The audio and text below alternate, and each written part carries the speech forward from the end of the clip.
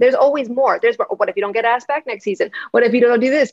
So there's like this constant worry, and worry has been my main concern to this day that I'm still working on. It's like and controlling, and I'm such a control freak. And it's like, what am I trying to control? Because you can't control anybody or anything other than yourself, right?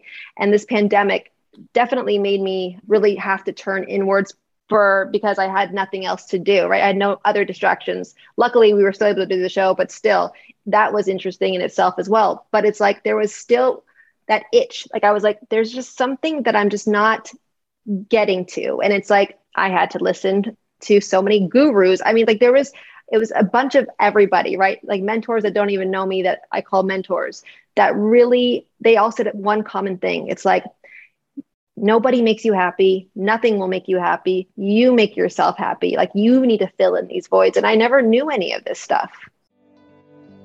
I'm Doug Bopst, personal trainer, best-selling author, and entrepreneur, and I'm on a mission to help others become the best version of themselves. So I'd like to welcome you to the Adversity Advantage podcast, where we will help you use obstacles, failures, and setbacks to give you that edge needed for success. I'll be interviewing people from all walks of life on how they overcame trials and turned them into triumphs. So please sit back, relax, and get ready to be absolutely blown away by some of the wisdom and stories you're about to hear.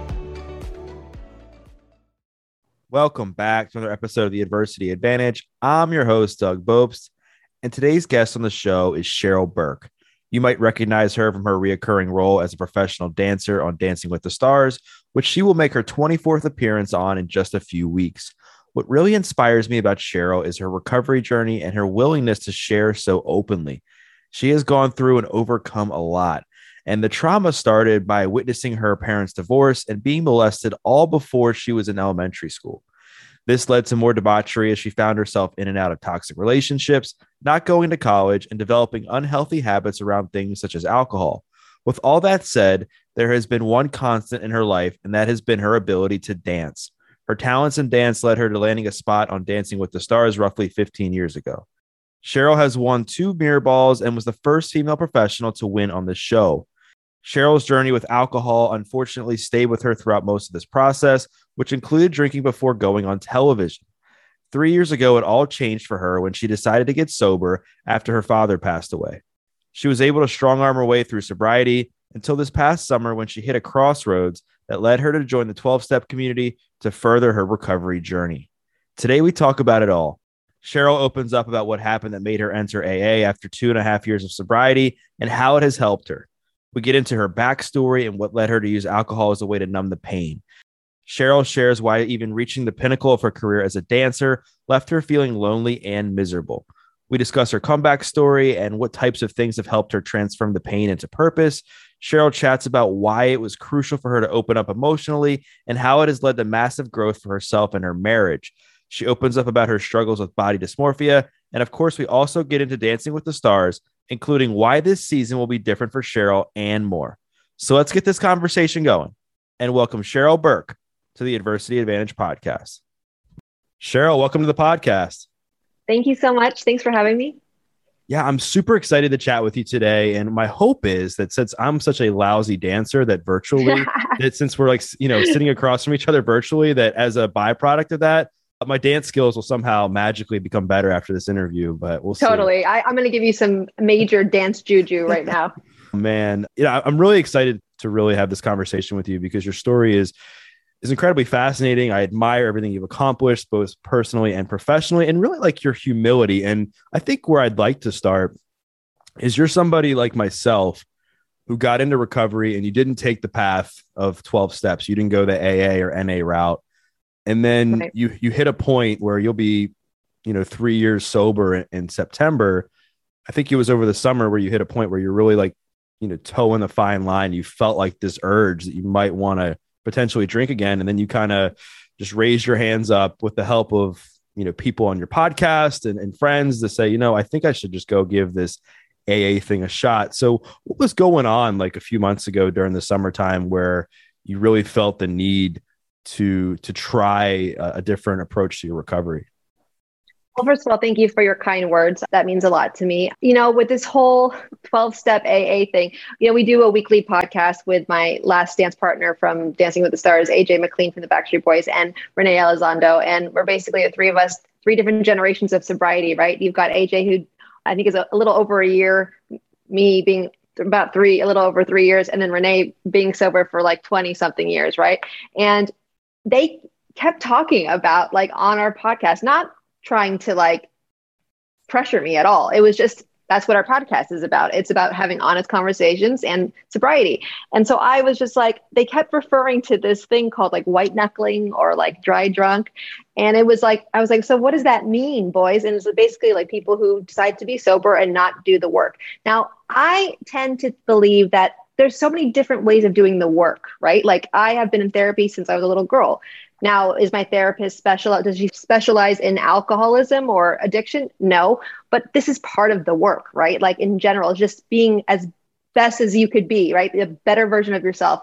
And so I don't necessarily agree with the terms dry drunk, because why is it black or white? But I wanted to just try it out. And I feel like, going back to your question, over the summer, I kind of felt stagnant. I felt like, okay, there were certain things that were triggering me that never triggered me before. I never had that urge to drink again. And clearly it was so I can numb. I mean, I always refer to myself as a professional number, and I definitely know how to do that. I know how to do anything else but feel my feelings. And so I think I just became overwhelmed with so many feelings over the summer, with, family problems and stuff like that, and personal issues. And it was just, when I know that when I'm not really working 7 days a week, like I do on Dancing with the Stars, I'm very excessive. So it's like, then I have room to, oh my goodness, feel my feelings and like live in my own shit. And it was scary. And so that made me want to drink. And then going to Hawaii with my husband, like, you just feel like you want to drink, because that's what people do at cabanas and pools and stuff like that nowadays, at the adult pool, right?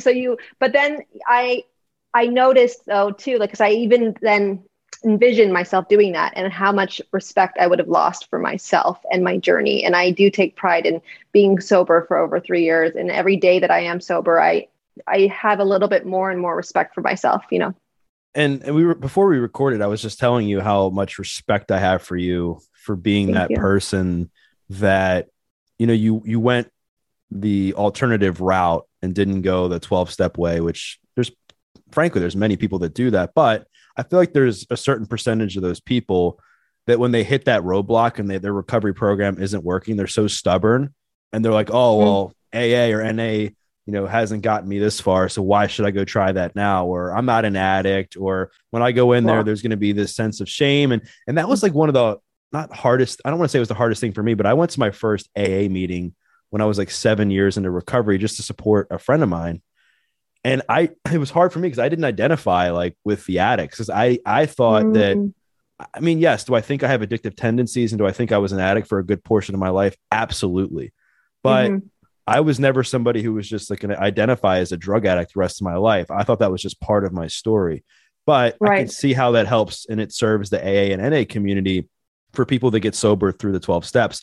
So what I'm trying to say is I can see how it can create some sort of disconnect. Did you experience that at all? Well, I hate answering with a question, but do you believe addiction is a disease? Or do you believe what do you believe with that whole thing? I think addiction's a spectrum. Do I think it's a disease for certain people? Absolutely. Yeah. But I think there's a lot of other underlying causes that play into that. It's like, okay, trauma. We know you had a ton of trauma like growing up, right? Totally. If you didn't have that, would you have gone down the rabbit hole of addiction? Like, who knows, right? Environment, stress, anxiety, just situational stuff, trying to fit in. Like, there's so many other things that go into it. By the way, you can be addicted to running. You can be addicted to great things, that are like, either way, if you're excessive, I think you're an addict, but I'm not going to label people. That's not my business. Right. I think for me, go ahead. Well, I was just going to say, the last thing I'll say is, but do I believe that there's a certain percentage of the population that are just hardwired to have that addictive personality, and any taste of alcohol, any taste of a drug, any taste of X, Y, or Z is going to ignite this sensation, this urge, this sense of like euphoria. Right. Absolutely. Look, I think addiction, what's wrong with being an addict? I actually find it quite fun because like I am like all or nothing, you know what I mean? And I Yeah. find those types of people exciting. Like I find that how do you get to your zone of genius if you're just half-assing everything or you're doing a little bit of this and then there's balance? Like I don't necessarily believe in balance, but that could be because I'm a competitor, right? And like all I've been doing is competing my whole life. So in order for you to be great at something, you have to dedicate your life and sacrifice. And I think maybe that has a lot to do with it. But who said the labels is what kills me a little bit? Like who gives a shit, right? But I think with the 12-step program, going back to your question, what it has done, the benefit of that has connected me to my spirituality because this whole God thing was really woo woo. I was a baptized Catholic, right? I come from Catholics. And that was the disconnect for me. It was so hard for me. I remember going to church and Sunday school. Like I didn't understand a word what the priest was saying. Like I just couldn't understand it. Everything was very, I don't know. I hate to say this. I mean, culty though. Like it was just a little bit too, I was never religious, but you don't have to be religious to be spiritual, and you don't have to be religious to believe in a higher power or something greater than yourself. And I think that has been something missing in my life that I wasn't even conscious of until I did the 12-step program. Yeah, I'm so glad you brought that up because I was wondering what did AA or what has AA brought you that you were doing didn't, right? Because you managed to do okay, right, for like 2.5 years. So what kind of things like were you doing to keep yourself away from alcohol? I mean, were you just purely like white knuckling it just to stay away from alcohol? Were you using things like exercise, therapy, meditation? Like what kind of things were you doing? Well, the reason for me stopping in the first place was because it was an everyday thing for me. I became so just nothing worked, right? Like I could drink literally so much Tito's and soda and lime, and that was my drink of poison of choice, that nothing would happen. And my father passed away. He was an alcoholic, passed away about 2.5 years ago, 3 years. And I made a promise to myself. And I was just like, look, I'm either going to fall down this rabbit hole and I'm going to check myself into the nearest rehabilitation center, or I'm going to just quit cold turkey. And I also knew that I never went a day without drinking. Like it was 7 days a week. My fiance, now husband at the time, was like, started to kind of like voice his concern a little bit, but I was just like, whatever. Like he was voicing the concern of like, you don't even look tipsy. Like, and this is God, how many drinks have you had? And then I remember trying to have a drink when we got back from my dad's funeral, and I just broke out into hives. And so what I equate to that is my subconscious, like my body was it was rejecting that alcohol, right? And what I was nervous was I was either going to go and try something harder and something completely different, because obviously it was a numbing device. So I made a promise to myself that I was just going to see if I can even go like 2 days without drinking. And I didn't even tell my husband at the time, right? So it was just, I don't know, it was this kind of like snowball effect. And I don't know if it's because I'm a competitor at heart, but like I was competing with like, oh, really? Can you do it? Can you actually do it? You know, like, can you do a week? Can you go sober can you completely not have a sip of alcohol for a month? So it was this competition I had with myself, which sounds kind of crazy.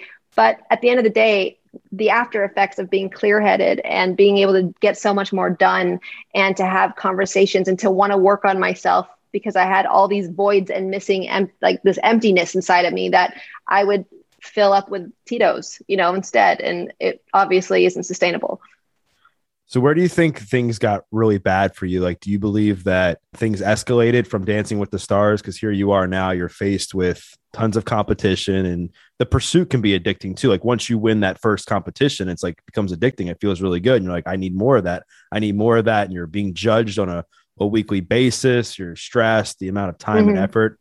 But then you have this past, right, where you experience a ton of trauma growing up. So would you say, as you look back now, what really caused the downfall with you and alcohol? First of all, I didn't drink until I moved here to Los Angeles when I was 21, right? Because I lived a very Olympian-like lifestyle, right? So even though, it's not an Olympic sport technically, it's still a sport. And all my life was dedicated to dancing. So when I got this job that I wasn't going to take, but it just happened to be that my ex-partner / boyfriend wanted to cheat. So he was just like, yeah, go to LA. Thank God for him, because I would have not taken the job if that wasn't the case. But anyways, back to your question. It really, for me, drinking was because I had social anxiety. I still do. I still deal with that. I also was I guess you can say that I'm a little introvert. I don't believe somebody's either introvert or extrovert. Like it's definitely in the middle, but I didn't know how to receive, as crazy as this sounds, because I can dance in front of millions of people, the attention that I was receiving when I moved here to Los Angeles. I also, it was the first time that I was independent. You know, ballroom is a man's sport. They never really, I guess, like, it's not the woman giving advice. No one really cares. It's all about, it's male driven, you know, and it's very dominating. And I, for the first time, was being asked, like, what do you like? What do you want to do? Like these interviews, I would have to drink myself crazy before doing anything. It was just I was trying to find my own identity for the first time. I didn't even know what my favorite color was when I was 21 moving here. Wow. Yeah. I mean, it seems that you just never really had a chance to truly grow up because but yet I grew up too fast at the same time. Exactly. That's what I mean. Yeah. You see that a lot, I think, in the entertainment industry when people start to experience stardom and fame, and they're into this environment where they're constantly getting attention and they're constantly, being lifted up, and they're just busy, and they're not able to like live their lives as teenagers, as kids. And it seemed like that was the way for you. And you had all this trauma that you never really fully dealt with. It seemed like, your parents got divorced, your dad cheated on your mom, you were molested. Then that led to you, having toxic relationships with men, right? And then you don't go to college, you're partying, regularly, and then you get on Dancing with the Stars when you're in your early 20s. So like you never really had time to recover from your childhood. Do you think that as you look back now too, like, and you've done all this work on yourself, therapy, even in the 12 steps, that a lot of that was the catalyst for this void that was missing inside of you? Yeah, you bring up a great point. Actually, it's so funny. You just did that whole timeline, and for the first time, someone did that for me instead of me explaining it to them. So it's interesting to hear what it's all about, right? And digesting it. But, I was always put into therapy when I was a little girl. Obviously I had no choice, right? My mom wanted me to go to therapy. There's a part of me that I don't even remember my life back then, right? So like all I remember, and this is what happens when someone is traumatized to a certain degree, you just forget and you don't want to remember. And I found it strange because when I would dance, and I started ballroom at 11, that was like my way to unleash whatever I was feeling without using words. So it was like therapeutic movement for me. And yet I hated myself. I didn't love myself. I had sex when I was way too young. I grew up way too fast. I was constantly looking for validity from men, horrible men that didn't treat me right. And I didn't even know where to start. I just remember partying one of the nights here in Los Angeles with a few friends, and one of my friends back then recommending that I go see a therapist. And then, so that didn't even start until I was like 24, 25. So I was just this like person with their head cut off. First of all, the fact that I could even go into a nightclub without like, having to ask my mom or my dance coach, it's like, this is not a healthy necessarily environment, right? Like literally all of us ballroom dancers, the OGs at least, we come here, it's like Melrose Place. I don't know, for those of you that are listening, you may not know what Melrose Place is, but like, it's like we live in this big, freaking beautiful place in the Palazzo, and we are just partying our faces off. And I just took it to the next level because I couldn't even talk like this to anybody without having booze in my system. I remember doing E! News and co-hosting, and Jason Kennedy, I was still hot. I was wearing a mic, and I was drinking tequila at 7 a.m. because I was freaking nervous. And he totally I don't think intentionally, he was just like, Cheryl, are you drinking tequila? And I was like, that was like I'll never forget that moment, right? Because it really put everything into perspective. Like, wow, I definitely have a problem. And I want people who are listening to this to really pay attention to like this part of our conversation, because a lot of people will ask, like, how does somebody like yourself or other people that have quote unquote made it in Hollywood and have a significant amount of fame and notoriety, like why do they go down that path? And I think a lot of it obviously comes from trauma that people never deal with when they're younger. But it's also like, I believe there's like this what's next thing in life where you think about in your life, you start dancing when you're super young, you experience, like all these massive hardships as a young girl and as a teenager. And then dancing becomes the way to fill that void and mask a lot of that because it kept you busy. And then you make it to Dancing with the Stars, and you've pretty much like gone up the mountain of success in dancing. Like it's hard to top winning Dancing with the Stars as a dancer. That's like everyone's dream as a dancer, right? So it's like, all right, well, what's next? It's hard to top that. So you're and it's hard to also transition, right? Like rebrand. Exactly. So you're constantly trying to measure your success based on that, which is like the highest moment of your life. So if you don't win, or if something goes wrong, or if there's something that happens during that time that's a setback, like you're forced to deal with that. And then when you deal with that, tons of other things kind of come up, with that, and you don't realize it, until that moment. And I think for you, it seems, let me go ahead.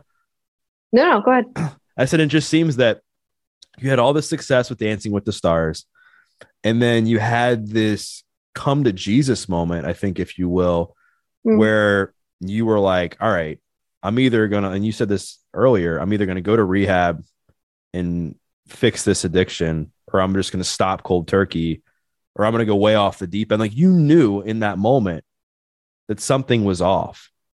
Yeah, there's so much missing. There was like, I was just not happy no matter what. Nothing in the outside world, even if I won twice in a row, and I like, from the outside looking in, it looks like I should be not complaining about a thing, right? But it was still very lonely. It was very lonely. It was sad. It was like this feeling of emptiness. And no matter how much therapy I'd go to, it just didn't matter, because what I was missing was acknowledging the fact that I had a freaking problem in the first place, right? Like, and also, I didn't want to keep blaming my molester. Like, there comes a point where you have to be like, okay, that's my past, and it doesn't define who I am today. It's just a part of me.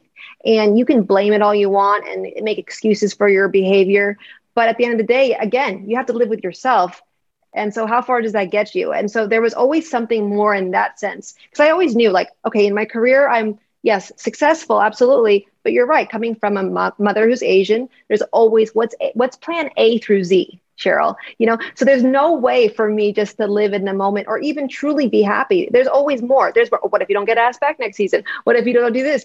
So there's like this constant worry, and worry has been my main concern to this day that I'm still working on. It's like and controlling, and I'm such a control freak. And it's like, what am I trying to control? Because you can't control anybody or anything other than yourself, right? And this pandemic definitely made me really have to turn inwards because I had nothing else to do, right? I had no other distractions. Luckily, we were still able to do the show, but still, that was interesting in itself as well. But it's like, there was still that itch. Like, I was like, there's just something that I'm just not getting to. And it's like, I had to listen to so many gurus. I mean, like, it was a bunch of everybody, right? Like mentors that don't even know me, that I call mentors, that really, they all said one common thing. It's like, nobody makes you happy. Nothing will make you happy. You make yourself happy. Like, you need to fill in these voids. And I never knew any of this stuff. So what were some of the pivotal things, as much as comfortable as you feel sharing, that you did to deal with the sexual trauma, to deal with the infidelity with your parents and the divorce and the toxic relationships? Like, when you had that moment where you realized that the alcohol, the dancing, the fame, the success just wasn't doing it anymore, what were some of the things that you were forced to go back and work on? Feeling my feelings. I've been also in the Asian culture, especially in my family, it's like vulnerability equals weakness, right? So there was this whole thing of feeling your feelings. It was so weird, but in dance, I could do it because that's what you're supposed to do. You're supposed to show emotion. And it was always very organic for me. It was never put on, but like, then to have to like hear my thoughts, and just recently finding out that we're not our thoughts, like stuff like that. But then that alone, just saying that I'm not my thoughts, being able to understand that has really definitely lifted off a lot of weight off my shoulders, for sure. Yeah. And that's one of the things that's super common with people is our inability to be comfortable with sitting in the feelings, with feeling the feelings, because when we feel discomfort, or we feel sadness, or we feel anger, we feel stress or depression, we think it's all of a sudden just a bad thing. There's something wrong with us. And in reality, it's just a normal part of life. I mean, unfortunate things happen to every single one of us. There's varying degrees of that. And then not to judge yourself, right? Because of the feeling. Right. And not to judge yourself, and just know that, like, you can't change the past. You can't change that feeling. You can just change how you respond to that feeling. And most people, when they get those feelings, they want to numb it ASAP. That's why they grab the bottle of wine. That's why they move on to the next relationship. That's why they eat that chocolate cake. That's why they go to spend a bunch of money that they don't have, because they want to get themselves to feel good in that moment as fast as they can. But in reality, what happens, we all know, like, okay, when you eat that chocolate cake, you feel good for about 15 seconds. Right. And then you have this, and then you weigh yourself the next day and you're like, God damn it. Yeah. And I think it's that, but I think the bigger thing that really gets people is this feeling that they know they could have done better. They know they could have made a better choice. Or if they think that they can numb and it'll never come back. But let me tell you from experience, it comes back even worse. Like, it's just hardcore comeback. Like, it becomes to the point where you're just an angry person. Like, I would lash out on people like randomly. And it's like, people think that you're crazy. And then you start to believe you're crazy, but then you're realizing, wait a second, this is coming from somewhere. It's because I actually never felt whatever I needed to feel in my past for whatever reason. So what were some of the feelings that you've really had to feel over the last few years and get really comfortable with about yourself that you feel played out into your addictive tendencies? We will get you back to this episode of The Adversity Advantage in just 1 second, but first wanted to give a quick shout out to Danette May and Earth Echo Foods. Danette was a past guest on the podcast and shared her incredible story and how it inspired her to create her products such as Cacao Bliss, which I take every day, either in my coffee or in a smoothie. It starts with 100% organic cacao beans that are naturally kissed by the sun, maintaining its miraculous health benefits. Then it's blended with turmeric, MCT oil, coconut, Himalayan sea salt, cinnamon, and black pepper for the perfect blend to make you feel the best you ever have. The result? Fall in love with a truly decadent, healthy, guilt-free chocolate, removing your cravings, facilitating weight loss, boosting your energy, and reducing your inflammation with one simple drink. Not only that, it is friendly to keto, gluten-free, paleo, vegan, and vegetarian diets. So go to earthechofoods.com/Doug Bopst. Again, earthechofoods.com/Doug Bopst. Check it out for yourself and learn more about the amazing benefits of Cacao Bliss. And when you enter in the promo code Doug at checkout, you'll get 15% off. Now back to the show. Great question.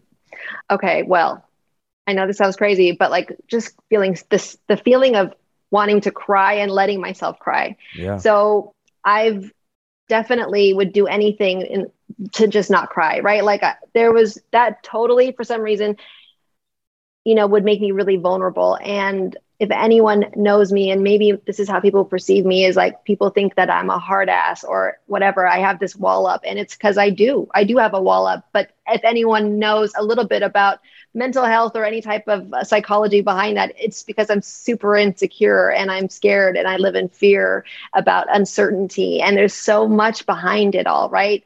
And even just knowing that, it has made me not judge as so many people, right? Like, we're all going through it, whatever. Like, we all have a common story. It could be different levels, different degrees.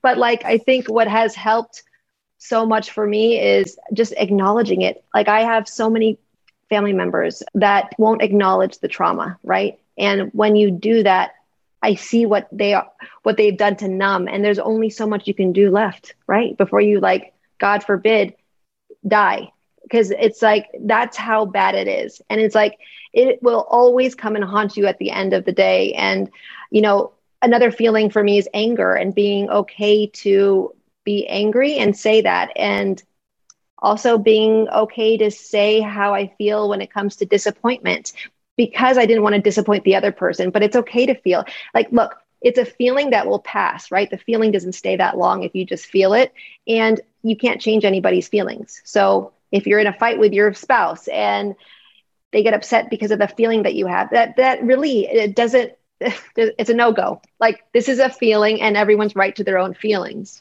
And you hit on so many good points there. And I think, feelings get this bad rap, especially like the quote unquote negative ones, anger, sadness, depression.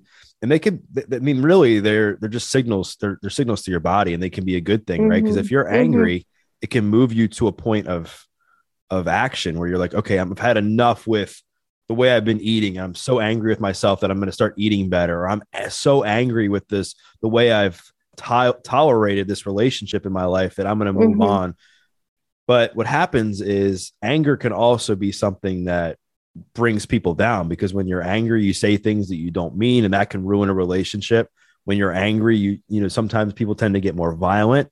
When you're angry, you tend to yell and raise your voice. So all these things that can, in a way, bring the quality of your life down if you're not careful when it happens repetitively. But it can also be something that's positive. Same with sadness. It's like, when you're sad about something that happens, it also gives you an opportunity to reflect, right? And say, okay, even though I'm sad right now in these moments, maybe it's a breakup. Like, I'm sad, but like, what are some of the good times, or why am I sad? Like, but why is sad is such a bad thing? Like, I remember, I see moms say, stop crying. Right. It's like, no. Let them cry. Let them feel, for God's sakes. Like, we label things, again, going back to labeling, like we label things as good or bad, or like, you shouldn't be doing this in front of people. It's like, no. You should be crying just as much as you should be laughing, and you should be angry as much as you're happy. And this is the beautiful thing about feelings, right? It's just like, it's that emotional, beautiful roller coaster. And why is it a bad thing? And then going back to what you were just saying, this goes back to reacting versus responding, which is something I'm still working on during therapy for sure. Because because of the trauma, just to rewind a little bit, my mom thought I was deaf, because I'd never talked, not one word, until I was like maybe 4 or 5. And my mom took me to a hearing specialist and basically said, okay, it's probably the trauma and the divorce that she, witnessed and endured, and maybe you should take her to therapy. And I remember how there's also being 2 languages being spoken at home. I was basically raised by my nanny, who only spoke Tagalog, which is the Filipino language. My mother was busy working all the time. And there was this sense of like, I was great at observing, right, the situation. I was exposed to certain things that I probably shouldn't have, but I just never talked. And now I can't shut up, but there's a difference, right, of like reacting versus responding, which is fascinating, because how can you learn if you don't listen, right? Like that is something too that the Zoom 12-step program has been amazing for me, because you mute yourself, and it's pretty fascinating when you mute yourself, because then you have no choice but to listen. And you can't talk over people in that program. You can't put in your 2 cents. It's like, you got to give everyone each their own time, individual time to talk. And it's fascinating. And I've been definitely trying to work on listening more, for sure. Yeah. I don't even know why I brought that up, but anyway, there's that. No, you're right. I think in our ability to be able, I think what separates people from being good in life, being great in life, is to the degree in which we're able to listen when other people are talking. And I think if we can spend twice as much time listening than us talking, I think we'll be so much better off, because I think when you listen, you're able to understand, you're able to connect with people, you're able to have compassion, you're able to develop empathy. And that, at the end of the day, is like the gateway to building long-lasting and meaningful relationships. And so, and along those same lines, I want to get into tactics a little bit. Like, so now you've been through therapy, but both by yourself and also with your husband. And it seems that you have a pretty healthy, marriage now, so to speak. But what are some of the things that you've really had to work on with yourself, being that your idea and identity around relationships has been so warped for most of your life, given your childhood and given the relationships you were in your younger years, and even like a lot of the promiscuous activity, throughout, your 20s and stuff. Like, what are some of the things you've really had to work on for yourself to make this marriage thrive? Are you a therapist? No. You're asking really great questions here.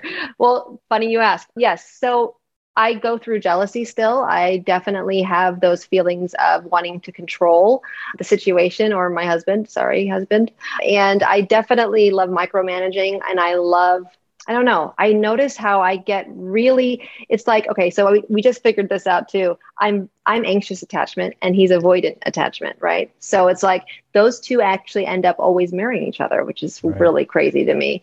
And so my anxiety drives him away sometimes, right? Like that's just what it does. Like if someone was to be constantly on you, it's like, of course you're going to run for the hills. And so, but I realize that all of this shit that I make up in my head, I start to believe it, right? Like you start to believe your own reality, your own fiction. And then I start to react. And I've noticed, and this is another thing I've been trying to work on, is like the reaction. And I've noticed for me, it's like run for the hills, leave. But then at the end of the day, what are you leaving? You're going to end up in the same fucking situation again, 5 minutes later, and it's like, there was always the blaming, but really it all starts with you. Everything starts with you. Like everything starts with you. And there's a reason for people being together. And, they say that whole thing with the mirror, and it's like, it's very true. It's very true. And it teaches you a lesson. Now it's up to you if you want to, take it all in and learn, or run away and go ahead and have the same type of relationship in the future.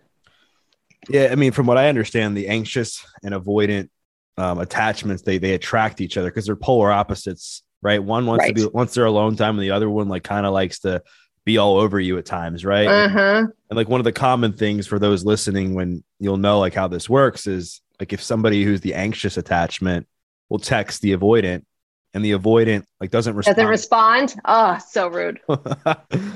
And then they're like off like working or in meetings, but you'll think that they're leaving you, right? And then they're cheating for sure. Cheating. You'll keep texting and texting and texting, and then that plays into this whole unhealthy dynamic where now you've got this story made up in your head. General Hospital in my head. Yep. Yeah. And this person's the avoidance coming back and being like, wait, what? Like I was just working. I was in a meeting. Like, here's my phone, right? I was on the toilet, for God's sakes. Like, yeah. Right. I mean, it could be anything. And then you're, yeah, right. And it's exhausting. And this is another thing with the 12-step program. It's like, what has helped me too, is I'm trying to get out of that vicious cycle, right? Because at the end of the day, doesn't matter who did it, who started it. It just doesn't matter. It's like, this is where your faith comes in, and just knowing that it's all going to be okay. Like, I'm constantly living in fight, flight, or freeze since I was a little girl. I don't think I know any different, right? I really would have to untrain my brain, and I'm still trying to, because everything is, I'm very, what's it called? Hypervigilant, right? So like constantly. And now ballroom dancing as a competitor, not necessarily on the show, it trained me to even be more hypervigilant. Floorcraft. You have 100 couples there, and you're just constantly like, I just noticed to this day, everything, to the point where it's unhealthy. And I feel like my life is in danger. But lately, when situations like that come up, or like if my husband's just trying to show affection, and then I all of a sudden start twitching, it's like, Cheryl, is your life in danger? Like, I have to actually ask myself that, because everything is always such a high and a low. And I'm trying to find that place of just being content and knowing that that's not boredom. Right. No, you're spot on. And I think at the end of the day, like when we're able to really like work on ourselves and look at our deepest, darkest secrets and be okay. I mean, not that like sometimes they are good, but just being okay with where we're at and just using that as a compass to know, where you want to move forward, and whether that is in your personal relationship with yourself, or in your marriage, or with friends, or what have you. I mean, I think that's like the spice of life, is this continual pursuit and journey of wanting to better yourself. Because I think the two things for yourself, right? Like, yeah, exactly. For yourself. Yeah. And two of the things that we consistently chase that are impossible to have are certainty and perfection. Right. I know. And that's hard. It's so hard to have that come to Jesus, especially as a competitor. Like, right. For sure. And so speaking of both of those, certainty and perfection, how did you deal with being on Dancing with the Stars, being somebody who you said, you were insecure, you had body image issues, I know you've talked about, and just this feeling of less than, yet at the same time, like your career is depicted based on a matter of like seconds, like one wrong move to the right or to the left, like you could cost you like losing a season. The mirror ball. Right. Yeah. And then you're being judged on a weekly basis, like literally on a scale of 1 to 10 based on how you're like behaving on a certain week on your job. So how did you deal with a lot of the insecurities that came along with being on the show? I'm still dealing with them. I'm not even going to lie. I mean, like when it comes to body image, man, like, first of all, I was blasted when I was still during a season when I danced with the Olympian runner, Maurice Green. I'll never freaking forget it. I'm going through PTSD to this day. To say that I'm cured, or to say that I don't think twice before putting a costume on, or go through my freaking like ups and downs of just like feeling worthless because I have a little, roll on my back. Like it's not fun, right? This is not fun, but this has been my life. since I was competing, my coach would weigh me. I'd have weigh-ins like I was a boxer. Like that's not normal, right? Like I would be on these Hollywood diets. It was like a liquid diet. And I would travel with a scale. And this is why I don't weigh myself anymore, because it's like it has consumed my life. But this has been just a different degree. It's been constant validation, right? Like what my mom, and I can thank her to this day, saw was that I was never good at school. I was always very street smart, not necessarily book smart, but I loved to dance. And she made sure that she supported me in that passion. But again, there's this excessiveness to me, right? To any competitor, to any person who wants to win at anything.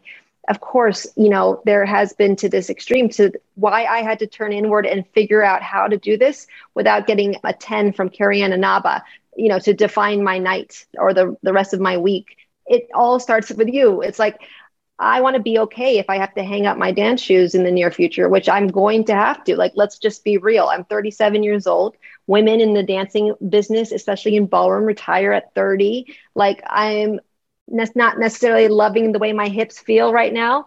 And yeah, like I only like to be as good as I can. And when I see that I'm not, because of whatever it is, then it's my time to just leave. So I'm trying at this point, there's this weird transition I'm going through where it's like, okay, so let's say it all stops, right? So what is it that makes me happy? What's my passion in life? And what do I love, right?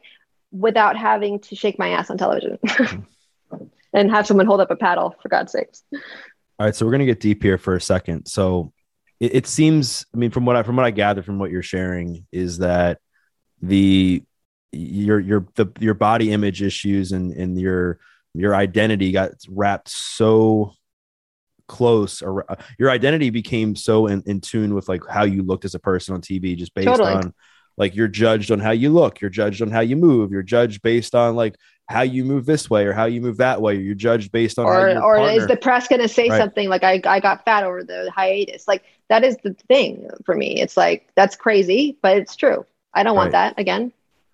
And I think what tends to happen is people's self-worth and identity gets so caught up in the way that they look and the way that others perceive them that it can become toxic. And I also want to say that I think it's important to take care of your body. Like I think people should still exercise and try to eat well because it's good for your health. And you're never going to hear somebody say, oh, I feel like crap because I eat well and I exercise. Where people feel like crap is where that becomes their identity in their entire life. It's almost like that's like their God is their body and their diet and everything. But you have to think about this really quick. Sorry to interrupt. I'm sick, right? Like, so when it comes to body image, I have body dysmorphia, right? So it's like at the end of the day, I'm still on birth control, right? Like, and that is poison. Like I'm choosing to poison myself because when that whole fat thing happened, I actually consciously got off birth control thinking I was going to lose weight, but I ended up retaining 15 pounds of water weight.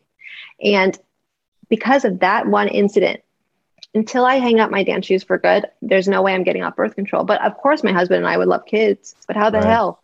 Right. Like, and so there's certain things that like, I am willing to sacrifice my own. And it sounds crazy. I did a YouTube video about this, just like, listen to the way I'm talking right now. Like, it doesn't even matter to me. All it matters is right now in this season coming up.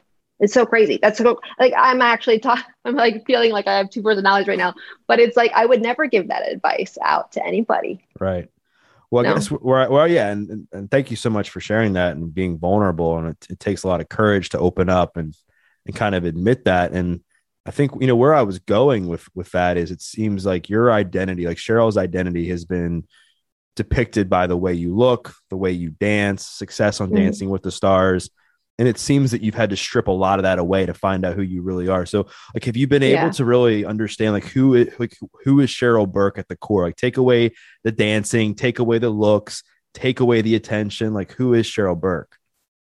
Vulnerable, sweet, caring, loving. I'm a great friend. I'm a great wife. Definitely, loyal and someone who just wants to be loved and to be heard and to see and all of that. Like I am this really quiet person who just enjoys simple things in life. Like I can diamond paint.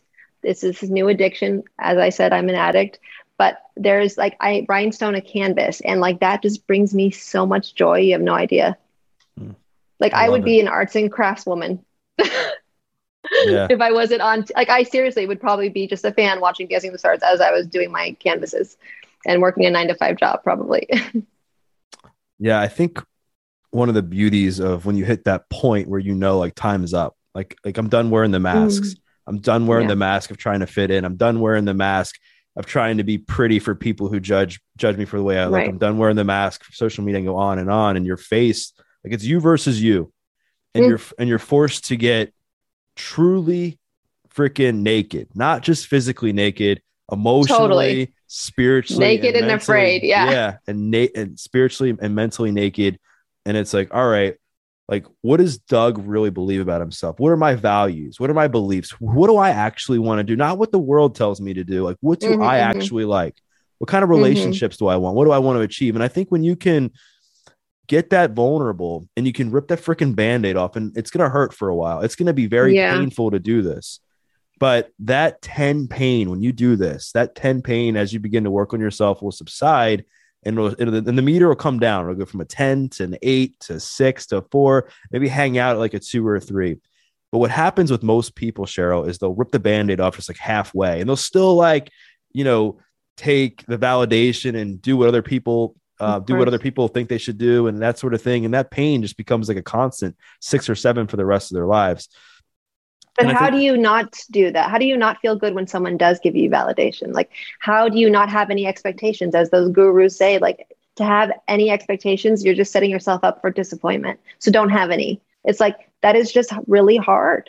Well, and I think it's not black or white. I think validation can be great. I mean, right. I think it can be good. I think it's how you, I guess, how you internalize it. Right. I think if it's what fills you up, and you're like the person who looks in the mirror and feels like crap about yourself, but you're going out on social media, like taking selfies just for the sake of getting attention, or faking this or faking your happiness, then you're only kidding yourself. Right. Yeah. And by the way, you can smell it from a mile away. I hate fake people. But I think, like, if you're doing like a good thing and you're out there and you're grinding and you're sharing your message and you're doing good work and you're happy with the way you are inside, and somebody like pats you on the back, like, go give me more of that. Like, and it's like you do, because as long as you're not doing it for the sole purpose of getting the pats on the back, and you're doing it because you truly like it and you feel comfortable and it's like who you are at your core, then I don't see a problem with that. And even better, like, in service of it, like in service of somebody other than yourself. I think that has been something for me that has filled me up without anything materialistic, Yeah. But where was I going? Oh, so I want to kind of put a bow on this conversation of body image, because there's a lot of people that struggle with this. There's a lot of people that their level of happiness, the way they feel about themselves, their self-esteem is built off the way they look in the mirror. So, like, do you have any tips or something that you maybe done in your own journey that might help somebody who is, despite, somebody who's looking in the mirror and solely basing their self-worth and their happiness based on how they look in the mirror?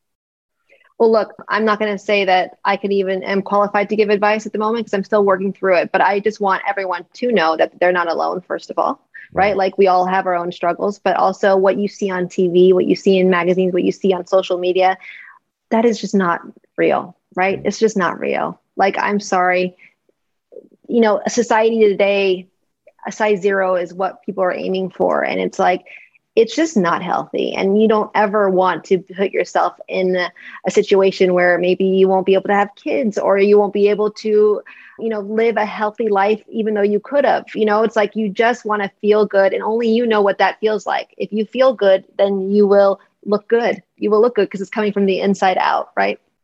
Yeah, for sure. And I think you're right. Like, society puts these hyper unrealistic expectations on the way that we should look, and it's created this facade of what happiness looks like. It's like, oh, take the selfie and be a size 0 with a smile, and that's the way. Well, take the selfie and then Facetune yourself so no one recognizes you. That's even worse. It just gets worse. Right. And that becomes like an addiction in itself, because, like, totally, I'm definitely an addict of it. Right. Definitely will admit that. Right. And that's where the problem lies, right? It's not the sense that it's not the matter of looking good. It's like, okay, like how is it impacting your life? Like I heard the definition of addiction was something like, one of the definitions, I know there's many, was continued use despite adverse consequences. Yes. And if you're continuing to take certain pictures, or you're continuing to eat a certain way, and it's negatively impacting your health and your life, then it's time to maybe take a second look at what you're doing. And for me, it was a rude awakening. And I've talked about this before, where fitness and eating well saved me from addiction. Like if I didn't start working out when I was in jail, I would be dead right now. And that only got me so far. Right. And you couldn't do one push-up. You said you couldn't do one push-up. No, I couldn't do one push-up. And I was so caught up in this idea that if I cheated on my workout plan, or if I cheated on my diet, that I was going to automatically go back to the Doug of before, because I'm so logical, I'm so like type A when it comes to that stuff. Yeah. That I found myself like traveling to California when I would go for conferences with like frozen chicken and tuna fish on the plane. Wow. Yep, I hear you. And I found myself miserable because I was like, why can't I be out eating with my friends? And why am I in the hotel by myself eating this disgusting bland chicken breast and like steamed broccoli? Like, why am I doing this? Or why am I somebody who thought suffering? I thought that having big biceps and having a six-pack was the key to happiness. And while it's cool, and it definitely can be obviously a sign of good health, if that's what fills you up on a daily basis, that cup gets empty very, very fast. Yeah, you may not have a lot of friends either. I mean, if you do, they're probably also six-packers themselves, but God knows. I mean, that it's very shallow. It's not to say anything. I mean, look, it's great. When I see old pictures of myself and I'm like in the best shape ever, I'm like, oh God, I still had problems then though, by the way. Like there's nothing I could be a size 0, which I'll never be. That's not my body type. But like, even if I did get there, it's not going to define my happiness, right? Like you're sacrificing. My body is shaped in a curvy way. I've got hips. And if I were a size 0, I'd be doing it in an unhealthy way. And there was also a point where my addiction to alcohol, I thought for some reason, if I just drink instead of eat, then I'm going to definitely look dehydrated the next day, which means that I'll look all cut and jacked, right? Because it's so sick. It's so sick. And it's like, it really just doesn't define you. You're right. It doesn't. Right. And that's what, if I can just leave the audience with that, in that, it's not like an excuse not to exercise or not to eat well. It's like, but when it came to like, Cheryl's talked about, her side of things, and I've talked about mine. It literally, I had a come to Jesus moment where I was done. And I had a point in my recovery where I was like, I needed something else, because the fitness only got me so far. The vanity only got me so far. The success only got me so far. And I was forced to really address the deep rooted stuff in my life that I thought I was past. I thought it was over, just because I found some other coping mechanisms.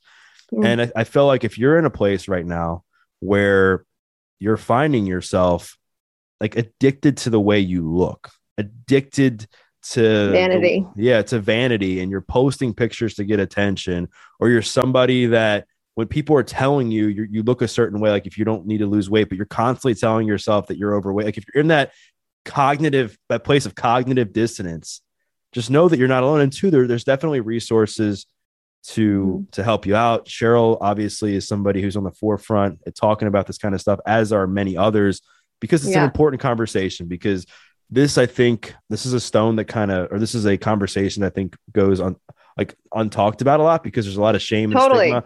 And that's the thing. And that's where it starts. It's that shame. It's like, Brene Brown says it great, but like, it's just no one wants to feel it. Right. But that's another feeling. It's like, you have to feel it. Cause if you don't feel shame, then you definitely are a sociopath. It's like, you have to have those feelings, but then also no, it's just one day at a time. And that's another great thing about the 12-step program. It's like, because it's fucking overwhelming. Life is overwhelming. And if you can just think of 1 hour at a time, or one foot in front of the other, or one day at a time, it just makes everything. When you make short-term goals like that, I find it to be a lot easier to achieve.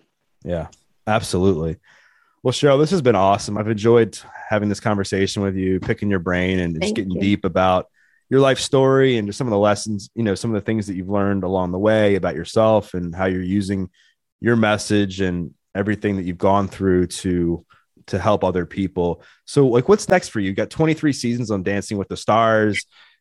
You've won multiple times. I believe I got Dancing with the Stars in the first place was to be able to have a platform to share my story. And that's something that I'm so passionate about, is mental health and being able just to talk about it, because there's such stigma, obviously, behind it. And the uncomfortable conversations are still very uncomfortable for some people. So I definitely want to touch more about mental health in general, but also I have a clothing line coming out, a dance inspired loungewear line coming out on September 16th.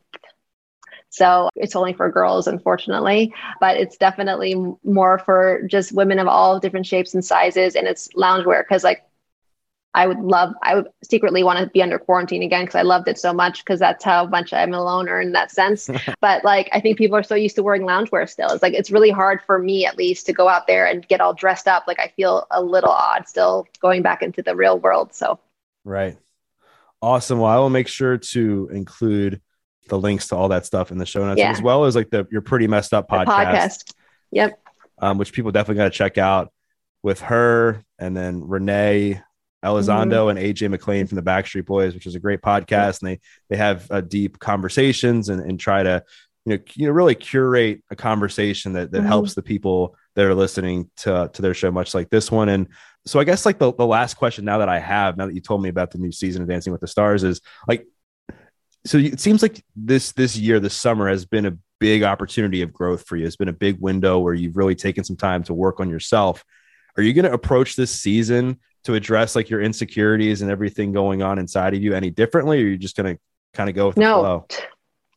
No. I have to approach this season differently, because the way I've been approaching it hasn't been necessarily something that I can be able to close this chapter and say, okay, I walked out feeling good about myself. And there is a way that I need, and mind you, I'm nervous as shit about it, because it's like the living in the uncertainty has to be okay with me. Like there's so many things that I would have normally done pre-production, right? That like I would have gone and I would have killed somebody for this information, right? But I've actually, for the first time, just let it be. Just like, I don't have any control over any of it, and just like be okay with what it is.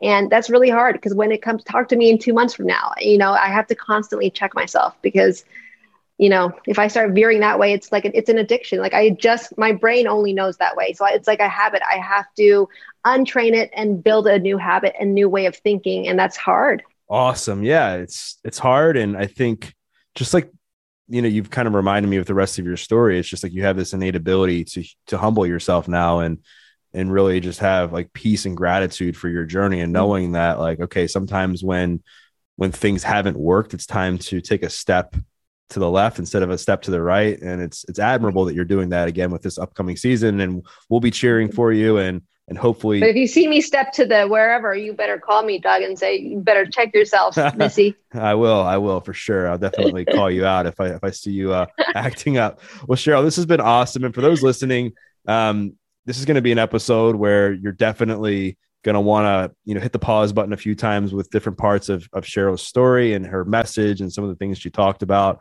And what I'd like you to do, which is what I always invite you all to do, is to take a screenshot and tag Cheryl, tag myself with a takeaway. Maybe it was something that she said about her childhood. Maybe it was something she said about Dancing with the Stars. Maybe it was something she said about body image, relationships, whatever it was. Tag Cheryl, tag myself, because we love to hear your feedback. And we once again thank you for listening to this episode of The Adversity Advantage. I'm your host, Doug Bopst. We'll see you next time.